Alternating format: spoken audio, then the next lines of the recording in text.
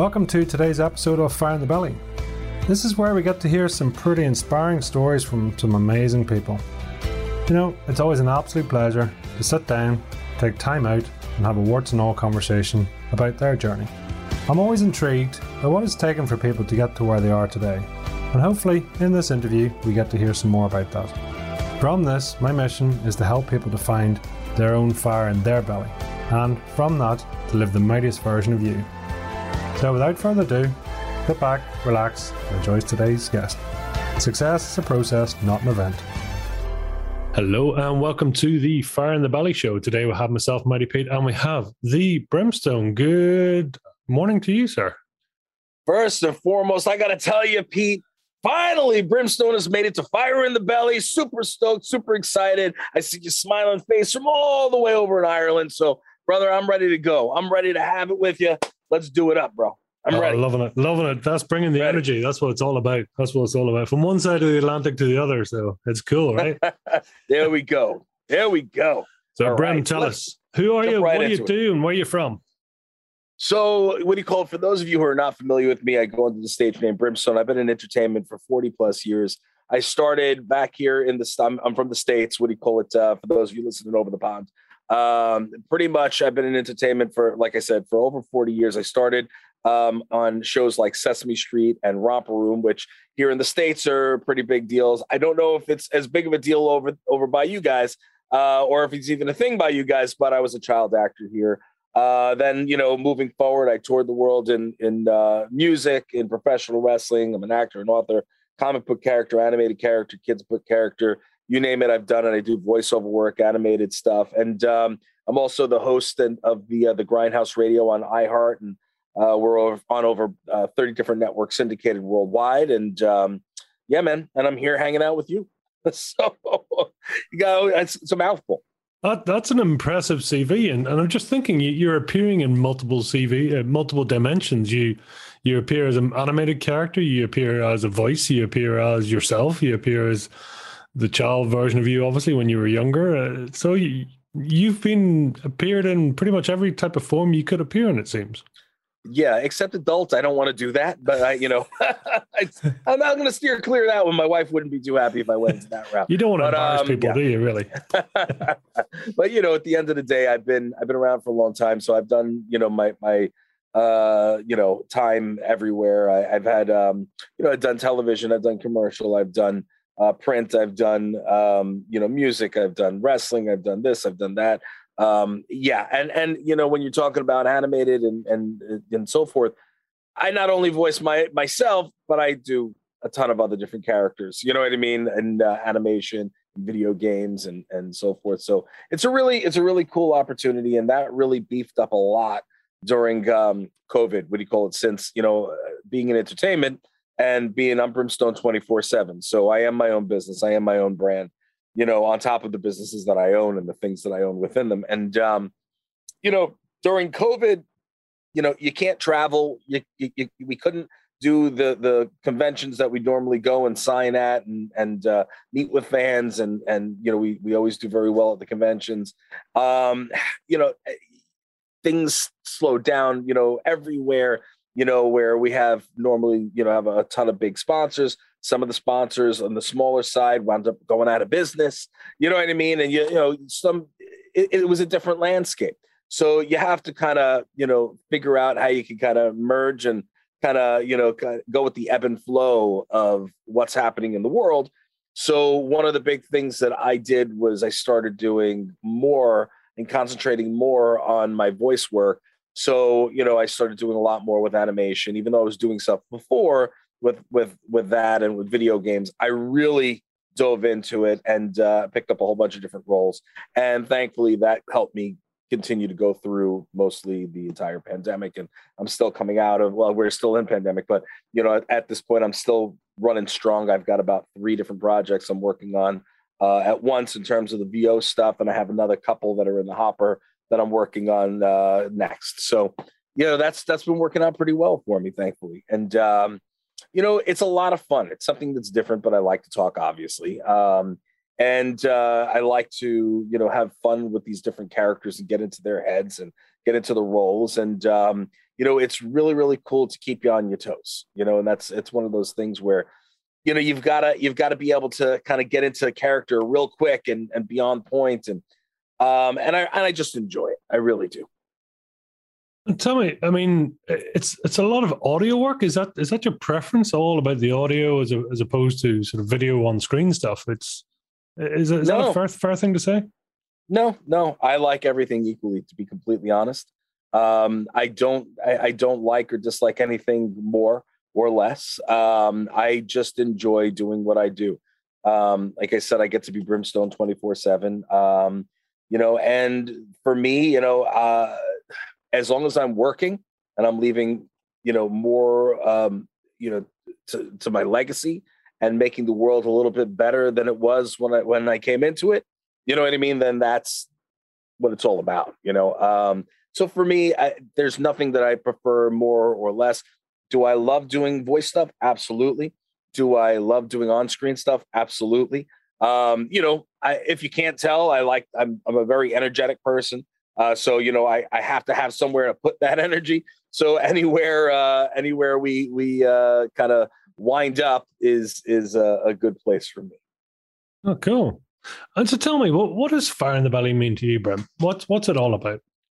So, a fire in the belly basically to me is something where, you have that will and that desire to succeed, to pursue your dreams, to pursue your goals, and actually move forward and become something bigger than, to be better than, to leave a legacy. And that for me is what having a fire in your belly means.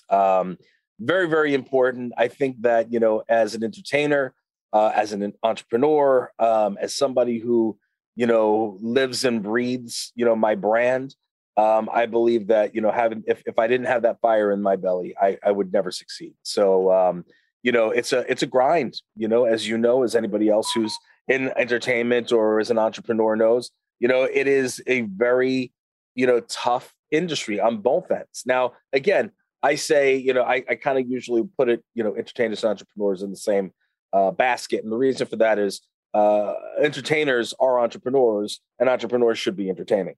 And, at the end of the day, we're all in the same basket. We all work for ourselves. We all have we all have to build a brand. We're all working a lot harder than people that work for 9 to 5s think we are. So, and there's nothing wrong with working a 9 to 5. But at the end of the day, understand that we work just as hard, if not harder, to get where we are. It's not all fun and games. We bust our humps to make our bread and to put the food on the table. Out of interest, I mean, it's a beautiful career and lots of varied and wonderful opportunities, I suppose. But what for you is the underlying thing that sort of let you be where you are today? I mean, is it an ethic? Is it a way of life? Is it a top secret approach? What is it, do you think? What drives me to do it, or what allows me to do it is my wife. I'm lucky because otherwise I'd be castrated if she didn't want me to do something. So but I do it for my family. I do it to leave a legacy. Again, I am, for me, I want to be able to just live life to the fullest, do everything I possibly can in order to try anything that I want to try, do whatever I want to do. And I've, knock on wood, been successful with a very great portion of it. I've done pretty much almost everything I've wanted to do. There might be a few things here and there that I would really like to do or try. But I'm a firm believer of, if you want something to be, make it be. If you want something to happen, make it happen. And, anybody could do anything. It's just a matter of how hard you work. That's it. So there is no secret to it. The secret is, basically wake up every morning, get ready to get to work, bust your hump, go to bed, wake up, rinse and repeat. You know what I mean? And don't be afraid of failure. Failure is a huge, huge, huge part of success. You cannot have success without failure. I failed plenty of times in my career, and not necessarily by my own, not to my own fault, but because of other people, and, when things like that happen, what happens is you either learn from it and you utilize those seeds of knowledge to plant and move forward 10 steps, or you fail completely and you wallow in your failure. Now, you never want to wallow in your failure, because if you do that, then you've lost. So what you do is you take a couple of steps back, you evaluate, you figure out what went wrong, how it went wrong, why it went wrong, and figure what you have to do in order to take those little bits and pieces of knowledge and move forward 10 steps and succeed. You know what I mean? And people, anybody can do it. It's just a matter of working 200%. Because if you're not doing it, someone else is. You know what I mean? And if you're not your own biggest fan, nobody else will be. And if you don't go out there and do the work, nobody's going to do the work for you. So, in order to succeed, you really have to put, your best foot forward and believe in yourself, and not let anybody put you down, That's cool. Just curious. I mean, are you pain-based or pleasure-based by nature? I mean, do you love a challenge? Do you thrive when the chips are stacked up against you? Is that your moment of coming out, or would you rather be calm and collected and working in a clean environment? Listen, Pete, I'd love to be wooed. I'd love to be wooed. Sometimes it doesn't work that way, but I do love a challenge. At the end of the day, I'm the guy that, when I'm on, and I'm 100%, I'm in the office or in the studio or whatever it is, I'm the guy that will pick up and have two phones going, you know what I mean? Making, talking to contacts and making deals and making things happen. Right now we're summer, coming out of kind of the pandemic, you know what I mean? Figuring out what's going on moving forward. So I've kind of been getting my brain together, especially with all the projects going on. So, I'm not as beating the crap out of it like I normally would, kind of taking it a little easy right this minute. But that being said, I love challenges. I love when challenges are put in front of me. I love being able to figure them out, but let's not sleep on the being wooed part. I like easy things too. You know what I mean? Sometimes it's nice to be able to get a layup without having to fight for it. So that's pretty much what it comes down to. I mean, looking back, what do you think has been the most part? Is it the hard work? Is it sucking up the opportunities when they come? Is it law of attraction? What do you find has been the main theme that has helped you step forward then?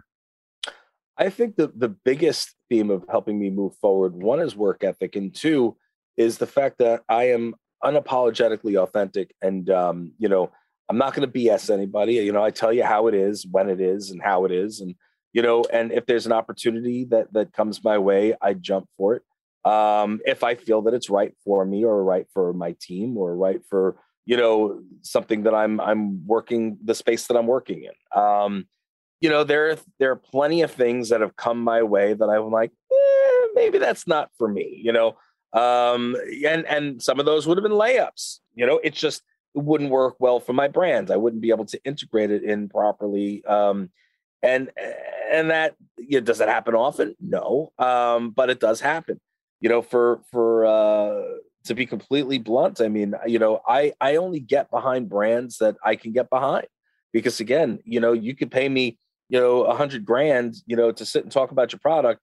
If I think your product's garbage, I don't want you $100,000 because I can't talk about it, because now what happens is now my fan base or anybody who's following me pays attention to what I say, then they go out and they try this brand and it sucks. And it's not what I said it is. Now I look, unauthentic, and I would never want that to be. So, I only get behind, brands that I can get behind. And, I really, for me, like my word is my bond. I can't do anything other than that. And I think that's what helps me move forward. And would you say, I mean, core values, soul values, I mean, that sort of authenticity, is that right in there for you? Is that baked in?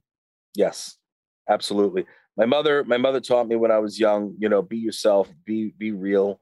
And obviously, in the world of entertainment, the world, which can be a very fake world. I'm one of the real people, and people that have been in the industry for a long time. A lot of friends of mine, they recognize that, they realize when I say, hey, if you need me, I'm there for you. they know I'm going to be there for them. It's not Hollywood talk, it's, and I've done it, and I've been there for a lot of people who've really needed me over the years. And one of them who's currently in the news again. So, at the end of the day, yeah, I think that's baked in. And I think that, my mom taught me well. And that could be to a fault too, because, sometimes you want to give and you want to be good and you want to help. And sometimes that can hurt you, especially depending on who you're dealing with on the other end. And that has happened to me on a couple of occasions too, which unfortunately caused major issues for me in my career. And again, what do? Like I said earlier, I pick up, I learn from those mistakes, and I move on. And bigger and better. That's all I care about. Just be better. I say to my partners all the time. I say to anybody I work with, I tell my kids, I say, be better. That's it. You know what I mean? Everybody else wants to give 100%. Be better. Give 150%. Give 200%. Give 110% if you can't give 200%. You know what I'm saying? Give, but do more, because that's just as far as you're going to get is how much you give. So if you expect it all to come to you, never going to happen. So. Do you have a rough idea where you're going? I mean, have you goals, dreams in mind? You've got certain key events or targets for yourself, and then everything thereafter is it's a step toward that? Or are you more happy to work hard and let the opportunities flow where they go? Listen, everybody has that, specific goals. I would love to, pick up a role on something that really, really blows up on television. I'd love to be, either a character on a television series or in a film, or on doing an animated role or a voiceover role that really pops and becomes big. You know what I mean? Yeah, I'm worldwide. Yes, I have a good fan base. Yes, people know me all over the world. But at the end of the day, you want that household recognition. And eventually maybe I'll get that. And if I don't, I am still happy at where I am. So I think I've worked hard enough, and I'm never, let's take that a step back.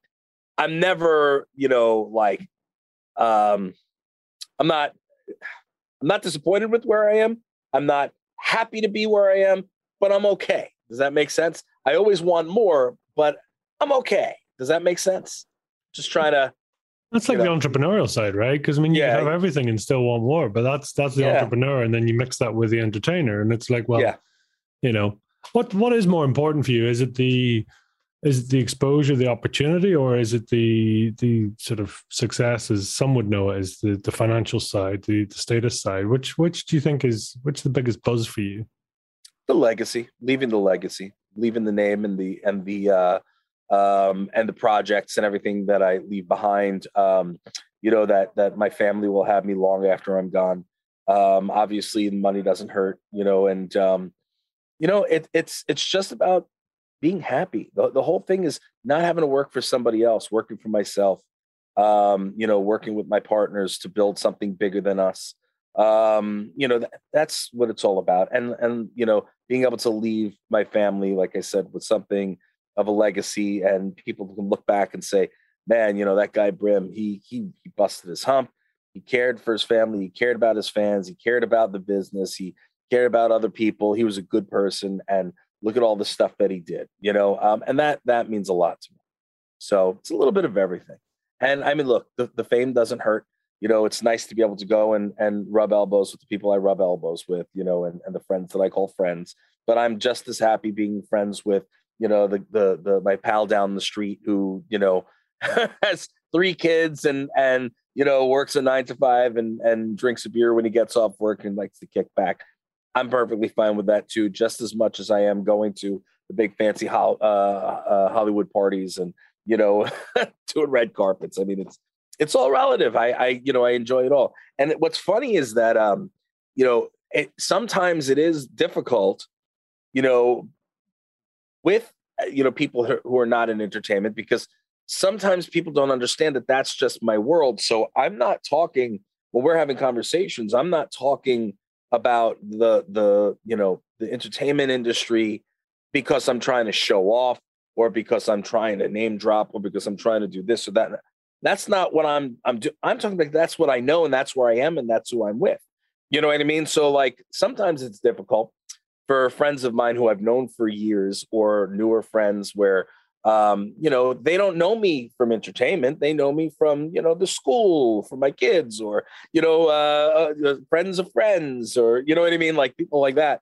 And, so sometimes it's difficult simply because they don't understand my world. They don't live in my world, somebody who is in my world and has done television or this or that, or film or radio or podcasting.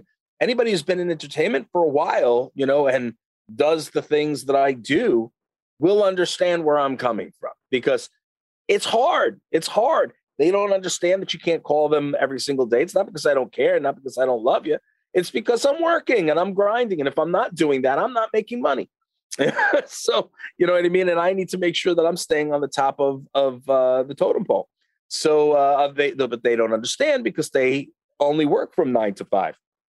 I work from 7, if not earlier, till 2, 3 in the morning. You know what I mean? That's my schedule. So because I deal with people all over the world, and here, case in point, I'm talking to you. Where are you? You know what I mean? So like at the end of the day, people they just don't understand.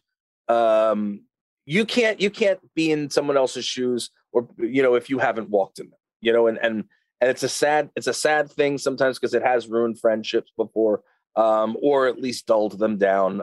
People that I would love to still be in contact with, but they just couldn't understand that I don't have that extra 5 minutes to make that phone call. But if you call me, I'd be glad to sit and talk to you. But if but it also goes two ways. If you don't call me, don't be mad if I didn't call you, right? So, but it is what it is. That's life. Makes a lot of sense, really, I suppose. Has it always been this way for you, Brim? I mean, is it something? Are you who you? Is this person, this character, always been, or is this something you transformed into? I was always the kid who wanted to be out front, right in the front and center. Even when I was in music, I was the drummer. I was in the back, but I was always in the front. I was one of the best known people in all the bands I was in, because I was out there doing it. Somebody wanted an interview. Hell yeah, let's do it. Let's have a good time. I don't care if you have one listener, one reader, or a million listeners or readers. I don't care. Let's do it. Let's get it on. And that's the same now as it is back then. I don't care. As long as, I connect with somebody like you, Pete, and you're across the pond, and we get to sit and have a, conversation, and you say, you know what, that Brim was a real cool guy. We're going to stay in touch, and I'll follow on social, and we'll interact, and we'll do this, and maybe we'll hang out at some point later in life. At the end of the day, I've done my job. You know what I mean? Whether you have 1 million people listening, or, one person listening, and I've done my job, So for me, back when I was in music, I was the guy that would be out there making all the deals, getting everything done, and making sure that the band moved forward. Some people appreciate that. Other people are intimidated by that, So being in a 5-way marriage is not an easy thing, So for music, that's the only reason why I stopped playing when I did, is because I just got sick of being in a 5-way marriage, and I wanted to work on something that I was able to work on and just be me, and let it flow. And that's when I went into pro wrestling, and when I was in wrestling, I could have stayed a singles competitor, but I wound up doing a stupid, and I got into a whole crew, and I was with the Clique, and I was tag partners, and for me, I enjoyed the hell out of it, but I also made sure that I pushed my regular, just me, my persona as well. And I've been Brimstone for a very, very, very long time. So, that's who I am. I made sure that I was, able to continue with my brand outside of the wrestling industry. It was the next natural step, the next natural progression to go from wrestling into comic books, because what are pro wrestlers? Pro wrestlers are real life superheroes in the ring, larger than life characters. So I took the character and I moved him from the ring, took all the ring stuff out, and put him in the comic book with all the gimmick stuff and no wrestling stuff. and it worked out very, very well, and I continued to move from there. So for me, it's always the next natural progression. I hope I'm making sense. I know I bounced around a little bit. No, it's cool. I'm curious. I mean, is that how successful generally are people at that transition? It sounds like you've done very well. You've gone from the wrestling scene, comic scene, etc., and you've bounced through and multiple careers, if you like, or multiple opportunities. But does everyone get that? Does everyone actually manage to transition, or is it more jumpy than that, more lumpy? To be honest, I mean, I don't want to speak for everybody else, but I can tell you that it's very rare.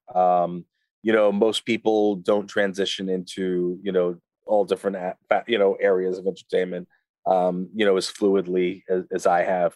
But I also do it the way I do it because I have a sales and marketing background, and I understand the inner workings of the business side. I understand branding. And I also own my own brand, where a lot of the guys that are in the wrestling industry don't necessarily own their own names. They don't own their own gimmicks.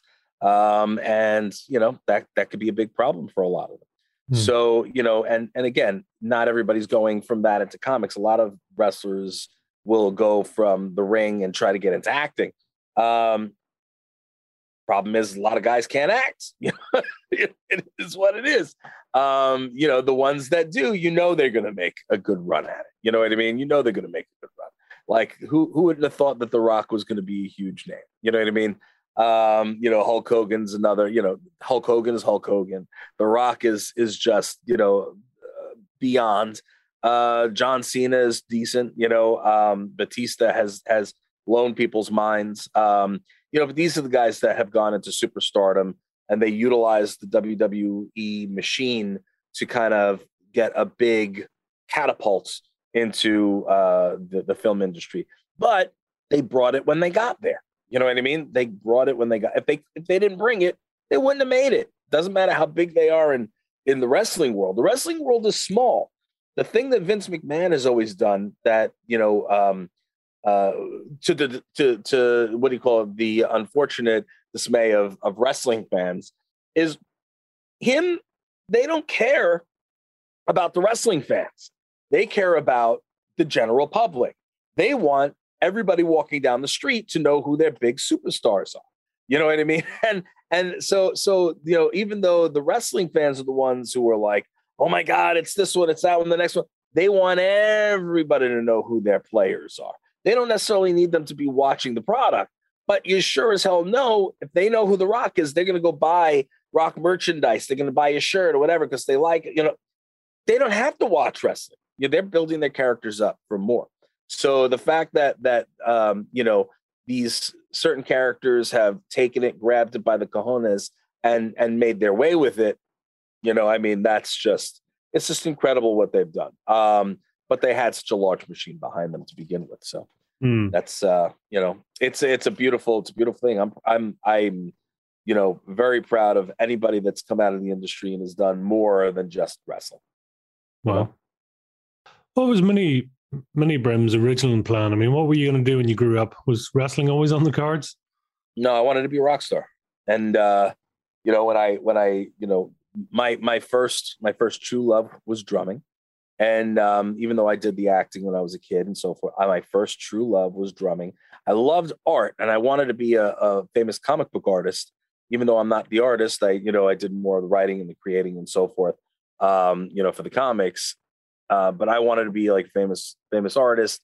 And And then my true love, like I said, was drumming. I got into elementary school, and I first you had to play the not the flute, but the recorder, was it? No? Yeah, the recorder. Thank you. Oh my God. Nobody likes that. And then I had to do the violin, and then they gave me the opportunity to play, to pick an instrument, and I was up to pick the drums, and it was all but to the memories. You know what I mean? Like, I picked them up and I just fell in love, and, drums and percussion became my thing. And, when I heard, where I grew up, I was one of the only white kids. I grew up in an all black area. I was all hip hop, all rap, reggae, stuff like that. And when I was going to go into middle school, my mother actually took me out and sent me, which was culture shock to me, an all white Jewish school because I'm also Jewish. So she put me in an all white Jewish school, and complete culture shock for me. And I was different. It was very different because I was into, rap and hip hop and so forth. And they were all rock and metal and, such. And then for me, it was different. And, at the very beginning, I mean, I got made fun of, and then I had to beat someone's ass. And then all of a sudden everybody respected me. And because, I came from the hood, so you don't sleep on someone who comes from the hood. And, and what do you call it? After that, I mean, I started bonding with some of the guys there, and I got into rock and metal as well. And when I first I heard, and then I saw Tommy Lee from Motley Crue, that was over. It was over for me. I said, I want to be that guy. I want to be a rock star. I want to be the flashy, player who's out there and making heads turn. And that's what I want to do. And, I started and I did it. You know what I mean? I succeeded. I could have done more with it. I could have gone farther with it. But at that point I was like, well, it's time to kind of switch. And that's when I went into wrestling. But I at least succeeded in what I wanted to do. And it was beautiful. It was beautiful. Not originally when you sort of stepping into music class and drumming and stuff, who was the go-to at that time? I mean, that was probably pre-Tommy Lee, wasn't it? It was, there'd be... No, because I was born in 1974 and Motley Crue came out in the 1980s. You're talking about the early 1980s. So, when I went to private school, I was going into middle school. So what? I was like, my daughter is going to middle school now. She's going to be 11. So I was either 11 or 12. You know what I mean? 13, something like that. No, 11 or 12.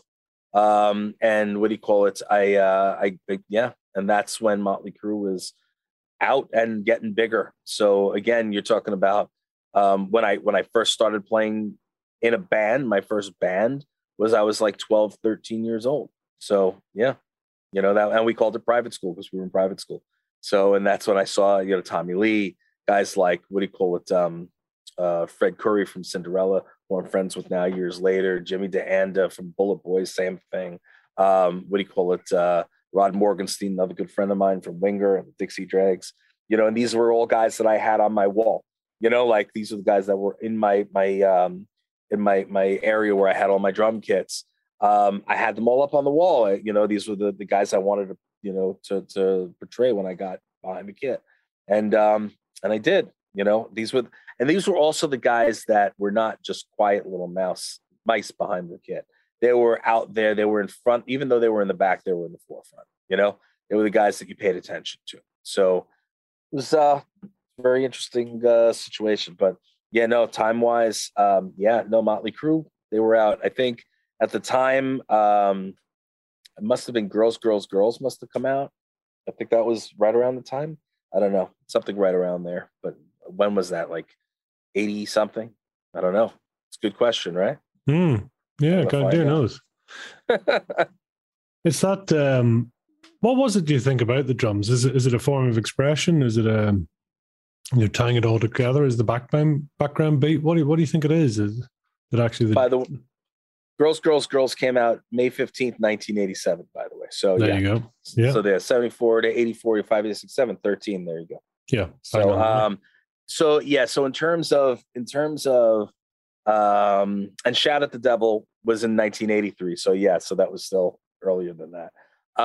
Anyway, back to that, what your question was. I loved that it was an outlet for me. I loved that I was able to beat those things as hard as I needed to. If I was having a bad day, I was able to, finesse them when I was having a good day. And then I was able to link the two together. You know what I mean? And, I was able to just, you're the backbeat of the music. People are like, oh, the guitars are amazing. Or, oh, the singer is so awesome. But you know what? The drums are the ones who lead the band. Without the drums in the background and, you know what I mean? To guide the song, you got nothing. Yeah, you can make beautiful music everywhere, but the drums are the backbone. Is music in the family? Is it in-laws, outlaws, parents? Yeah, my father, sang and still sings to this day, and he plays guitar. He was never taught; he was self-taught, and he was in music. He was in entertainment. He was going to. He could have done some things. He's a fantastic voice. Um, the problem is that it's a hard business to be in, and even though he still sings to this day, he just he didn't pursue it as a maiden career. But he supports everything I do, which is great. So, sometimes they question certain judgments, judgment calls that I have. And other times they go, all right, well, that's a good choice. That's good. That's a big deal. Right now I'm in the middle of filming a new series with my son. And what do you call it? I can't talk about what it is and what it's about and so forth because it's under NDA. But, they were like, wow, all right. That's a great deal. They see what we do with Grindhouse Radio and they're like, you guys are doing phenomenal things. So, and then certain products or something that I come out when they go, I didn't necessarily like the flavor of that one. It's like, well, it's not for you, but a few 100,000 other people loved it. So, I think I'm okay, but it is what it is. I mean, I suppose, how are you able to reflect in that? I mean, can you see the stuff that's good for you, that's bad for you, that really sets your world on fire, that doesn't? I mean, is your intuition strong enough to do that, or you just say yes as much as you can and give it a whirl, see what happens? Actually, saying no is a healthy thing, and it's a good thing sometimes. And it's funny because I had that conversation years ago with my buddy Ron Thal, better known as Bumblefoot. He was with Guns N' Roses for a long time. One of the best guitarists in the world. And the two of us were talking, and we used to have marathon conversations when we had more time. And, one of the things he said, he goes, I learned one of the most interesting things. He's like, because what he would do, the same as me, we'd say yes to everything.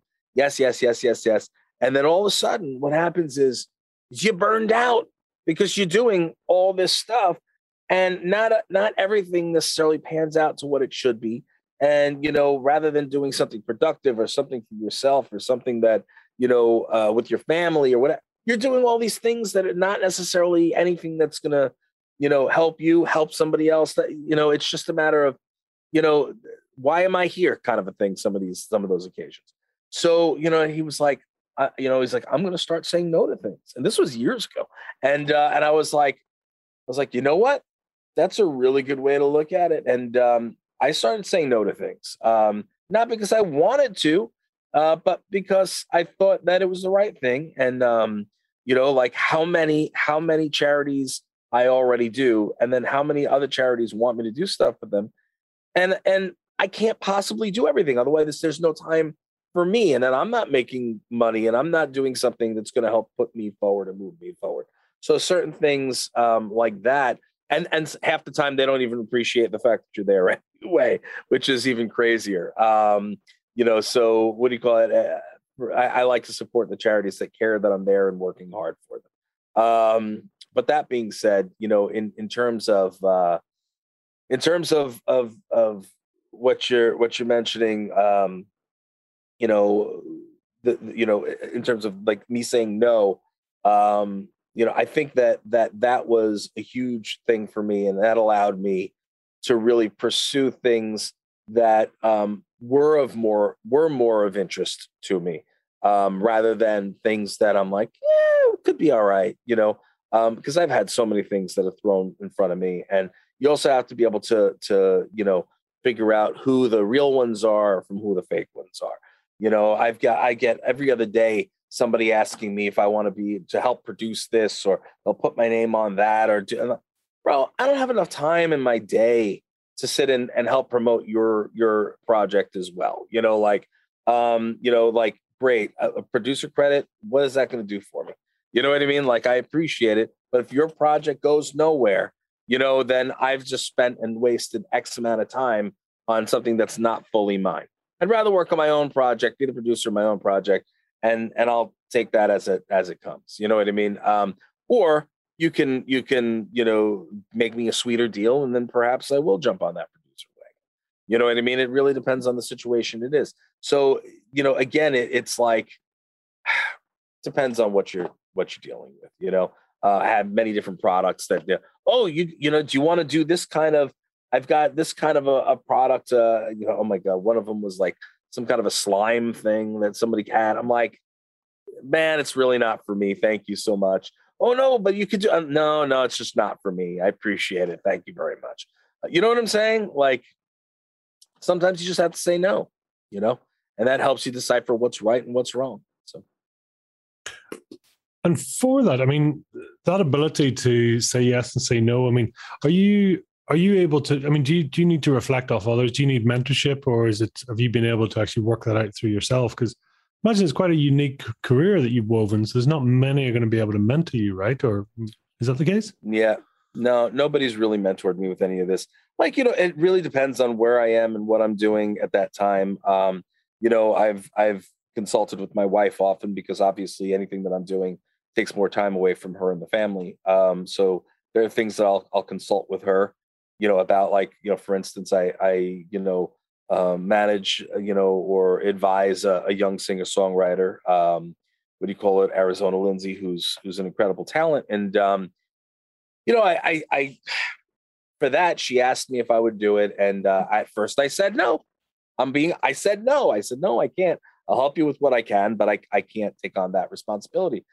And then I'm like, all right, this kid needs guidance. She needs help. And if I don't do it, somebody else is going to jump in there and either take advantage or do something that they shouldn't do. And, she's really, really good. So I spoke to my wife. I said, what do you think?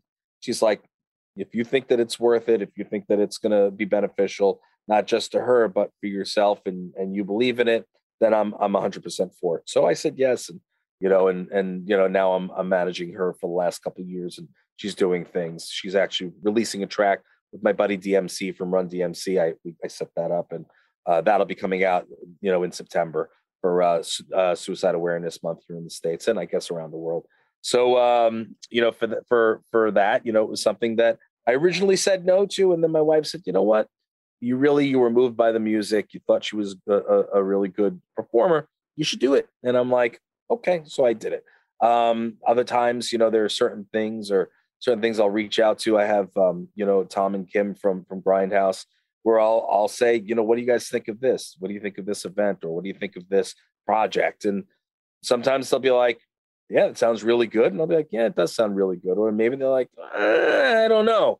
And I'm like, okay, yeah, it's a good thought, And so, yeah, I'll toss things around, with the people that I work with and the people that I trust.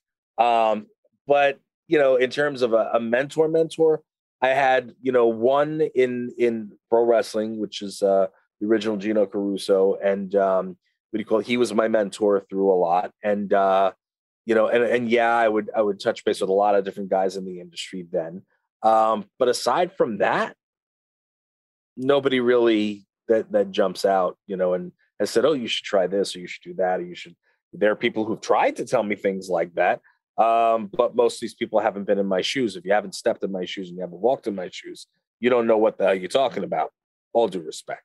So, for me, I've kind of lit my own way, Out of interest, I mean, how important do you think it is? Because I've noticed there's a bit of a theme goes on with yourself in terms of you having multiple, owning or controlling multiple parts of the actual, the food chain, if you like. So it's not just a case of, say the wrestling. It's also a case of owning the brand, being responsible for multiple parts.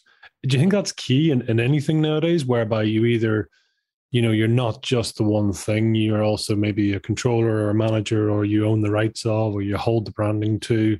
Is that key, do you think? Yes. Especially in, you're talking about in entertainment, entrepreneurship. Think about all the people that are out there, and they've all played these amazing roles on television or these incredible roles in film. They don't own the IP. They don't own anything. All they are is, they're great actors, great actresses, they're great, performers, but they don't own it. They get nothing. They get nothing from it. maybe a little bit of a percentage here and there. They'll get like residuals on stuff, but you're talking about cents, not even dollars. You're talking about cents. Perfect example. In the pro wrestling world, there was a legend who passed away not too long ago. Went under the stage named Kamala, and the guy was huge in his time. What do you call over the years? He wound up losing his legs to diabetes. He had issues upon issues, and he would get 30-cent checks sent to him, 30-cent royalty checks, which is a known thing. You can go online and look it up yourself. And it's like adding insult to injury for all the time that he put in. And he didn't own his name, so he couldn't even use the IP and do anything, with it. So, there are a lot of other people that are like that. Think about how many people that are playing a character on television, and then the show goes off air, and that's it. You know what I mean? Think about shows that have gone on for a long time and it was successful here. The Cosby Show was a perfect example. It was a huge show, and people and the people that were within it made tremendous residual, for a while, until Cosby did what he did, and they cut that off, and now you can't find it anywhere. And what happens? Everybody's checks, and they can't do anything with. They're not getting residual. They can't use their the characters for anything. They can't use the Cosby Show name, not just because they don't own it, but it's also because it's tainted at that point. And what are they going to do? You know what I mean? So they can go sign at conventions, but do people want to go and support the Cosby Show? You follow me? So there are different reasons why people lose in this situation, and it's either because you're a character it's usually because you're a character that you can't capitalize off of. The Comic-Cons kind of level that playing field a little bit, simply because you can go as an actor and have out all your 8x10s of pictures of you, in the films, and people will buy them, and you can sit and sign them. But how many times is somebody going to buy the same 8x10 from? You know what I mean? How many times? Which is one of the reasons why I said, for me, when I go to the conventions, I don't want to just have my 8x10s out, because 8x10s are great, but I would also, how many times is somebody going to get an 8x10 from me? So how much cooler is it if they pay a little bit less and they buy one of my sauces, or one of my seasonings, or one of the comic books, or a kid's book, or my cologne, or coffee, or you know what I mean, or my sunglass, whatever it is, you know what I mean? I at least now they're buying into the brand. They have more things. They run out of the seasoning. Well, guess what? They loved it. They're going to come buy more. Maybe they're going to buy sauce and seasoning. That helps push me, helps push my brand, helps, make the money that I need to make without, charging for a piece of paper with my signature on it. That's probably going to get stuck in a drawer somewhere. You know what I mean? It's actually being used. So, that's part of my longevity. That's part of the reason why I've done multiple things. And that's why I absolutely believe that it's important to own your IP. And if you like here, in terms of the Grindhouse Radio, like, it's a shared IP. We all own the IP together. But we're all our individual brands within the IP. You know what I mean? So I'm still Brimstone within, but outside of this, the Grindhouse Radio, Tom Greer, Mr. Greer, in and out, Kim and Dragna, the same thing, and this is, so we're building the brand together as well as building our brands personally. So, it all kind of works together in tandem. If you don't have a piece in the IP, you could build it up to whatever it is, and then, you could be let go, and that's it. And bye. It's like working a 9 to 5.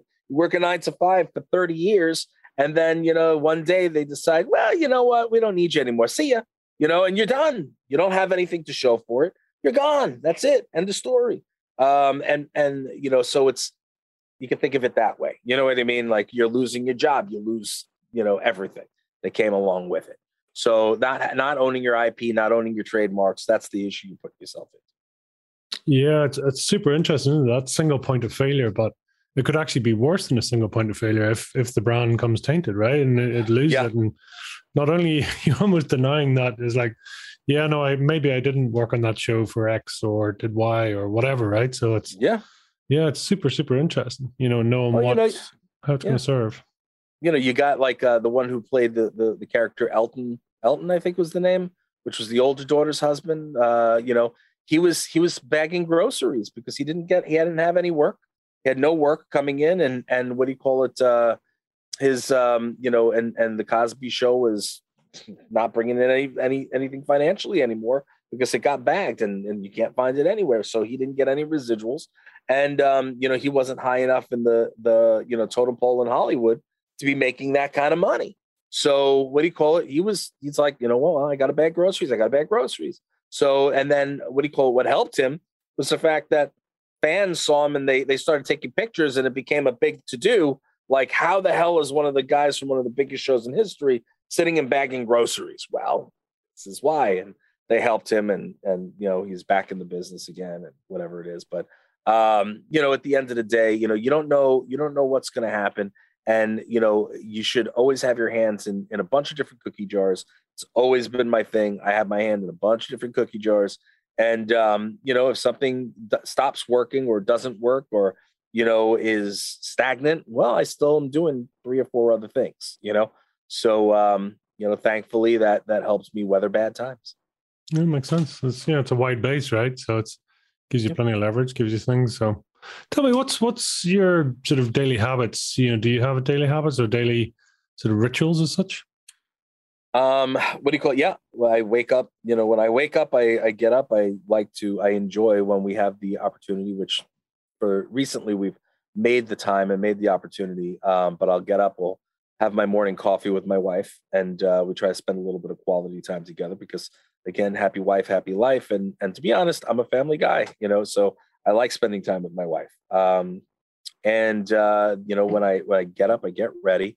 I come to the studio on most occasions. Like I said, recently I've been taking a little bit of a breather, but like on most days I'll come in, I'll get here bright and early. And what do you call it? We have our little clerk sign on the outside of our studio that just says we're closed. And it's like I have to turn it to it's open. It's one of my rituals. Like, we're going to have a good day. Boom, it's open. And now we're ready to go. That's one of my things. And then I'll come and I'll have my second cup of coffee. I sit behind here and I go through, all my emails that I didn't get to the night before or throughout the night when I wake up and feel the need to go and check everything. I go through, I'll usually do between 2 or 3 interviews a day, depending on the day. And I prepare for that. I set up and do that. And, that's just that's my regular, get up and go. Obviously not including my showers and all that. If you want to know all the brushing the teeth stuff, and I'll tell you that too. But, so that's my daily morning routine. And then, throughout the day, obviously I'm doing 50 different things, wearing 100 different hats. But then at night, when people are done and they're winding down, I'm still online, either doing social media or, sending out, reaching out to different people, touching base with people for different projects, dealing with people for different projects, setting up other appearances, you know what I mean? Doing, you name it, and I do it. I mean, that's pretty much it. No, and sometimes I won't get to bed until 3:30, 4 o'clock in the morning. At times later, sometimes I get lucky and I get to sleep early. Last night, I got to sleep at about 1:30, 2 o'clock. So it was a good night for me. You know what I mean? It was a good night. That's some serious committed hours there. I love that. I mean, it's obviously something you enjoy. It's something you're passionate about, right? It's sort of built into you. Yeah. It is what it is. It's work ethic. But again, I'm like I said, I'll always be honest. The last couple of months, over the summer, especially, I don't want to say coming out of pandemic because we're still in pandemic, but I had to take a breather because I have so many projects going on, and we had so many things going on.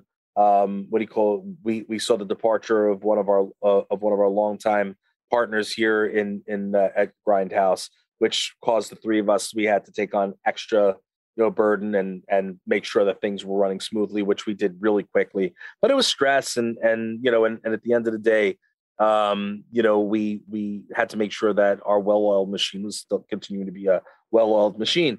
And like for me, I just needed to take a little bit of downtime. So I'm working every day. I'm still doing the interviews every day. I'm doing everything I need to do, but I'm just not coming in every single day. I'm doing stuff from home, or I'll sit outside in the yard and I'll do some interviews out there, or I'll do my emails outside with a cup of coffee with my wife. You know what I mean? My dog running around, and I'm just taking some time. Once school year starts again, I'll be back in here every single day when I'm not touring.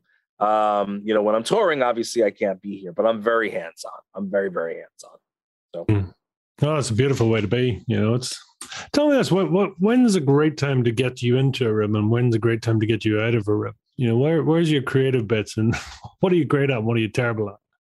I have a lot of things the things that I'm good at, I'm really good at. The things that I'm bad at, I'm really bad at. Like IT, I can't do IT. We were here the other night working on something, IT, and it was hilarious because, Greer's actually sitting next to me. They were laughing at me because I know nothing about IT. So we were trying to figure this stuff out, and it's like, that's not me. I can't do it. But, like I excel at, the sales and marketing and advertising and writing and, being the face of a company and being face of brands. That I excel at stuff like that. I excel at promotion for different brands and making sure that, that their name is put out with the best foot forward. I mean, for God's sake, I mean, we represented, Wendy's had wanted me to represent them over at the IMDb boat, the yacht for San Diego Comic-Con, because Grindhouse was signing over at San Diego. So they wanted me to do the yacht after hours, and we all went to the yacht and represented Wendy's, and because they knew that I was going to represent properly and GHR was going to represent properly. And that being said, then IMDb got to know us and they fell in love and was like, you guys got to be hanging with us every night this week. And we wound up being on the yacht every single night and hanging out with them and repping the IMDb brand, so like it's that's the stuff I do well. You know what I mean? I'm a mover, I'm a shaker. But, put me in front of some serious tech stuff and I have no idea what's going on.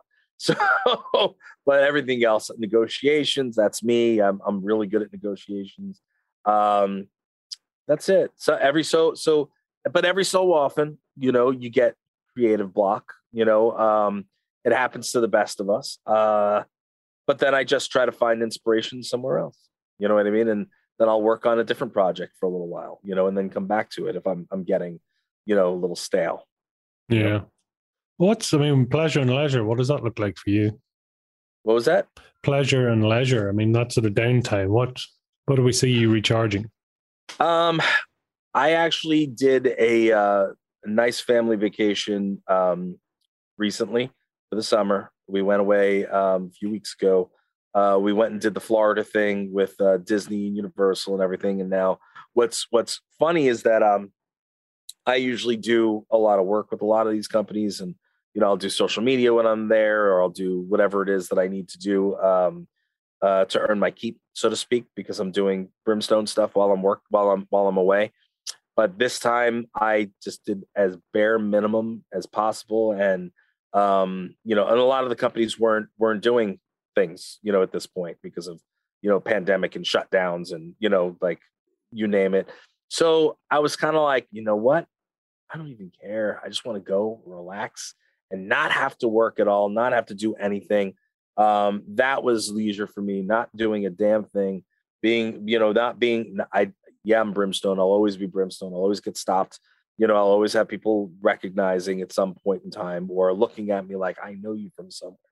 But at the end of the day, that's my life and I'm okay with that. But not having to like work, that was, beautiful. And what's really funny is I still worked because I had one day, it was the Wednesday, and rather than doing the theme parks, I was in the resort, and I did about 4 interviews and 2 of my shows remote from Disney. So, I was still working. And everybody laughed at me. They're like, "What are you doing? You're supposed to be on vacation." I was like, "Yeah, I know, but my work ethic, I couldn't not do anything."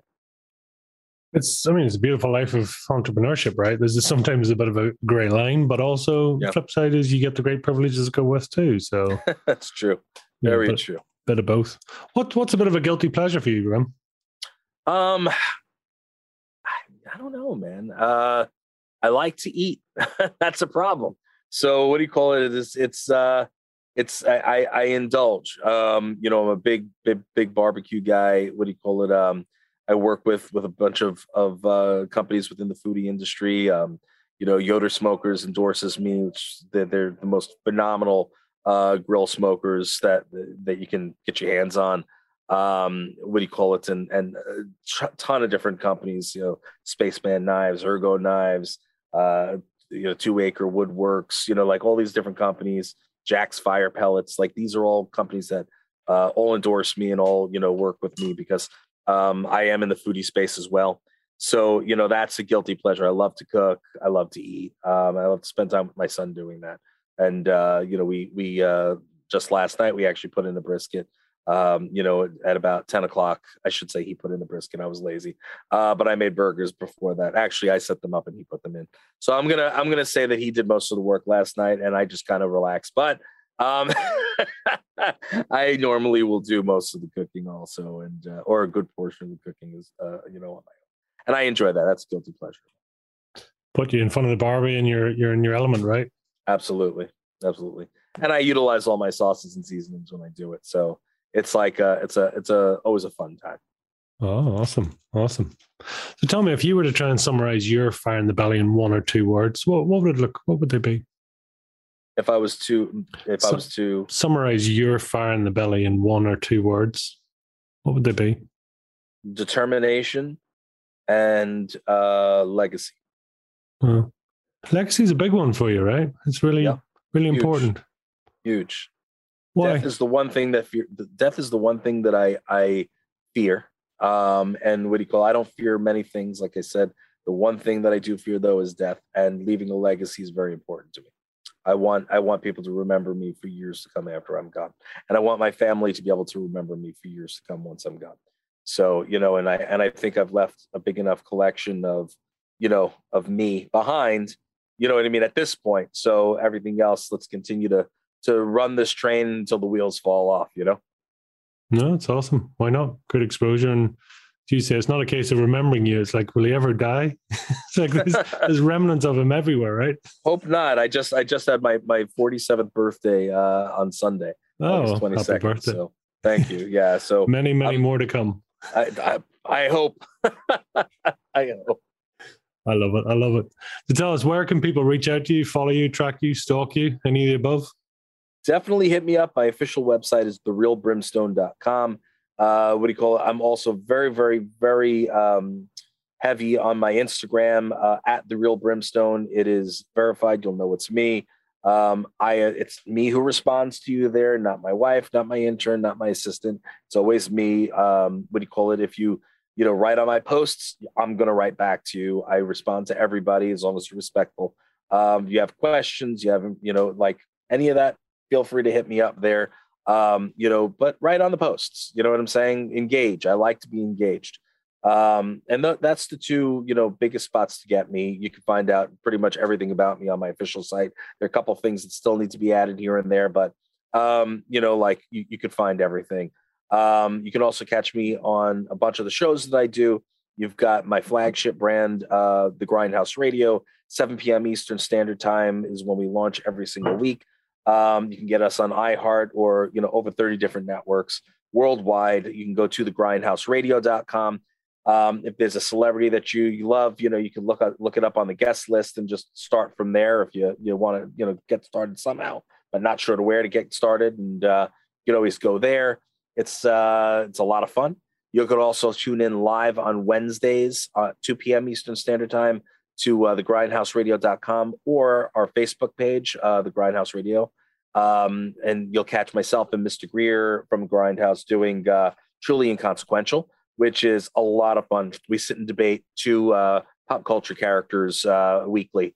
And what do you call it? You can also get it on YouTube and Twitch. So definitely check that out. And you can see all the old episodes there. It's a hell of a lot of fun.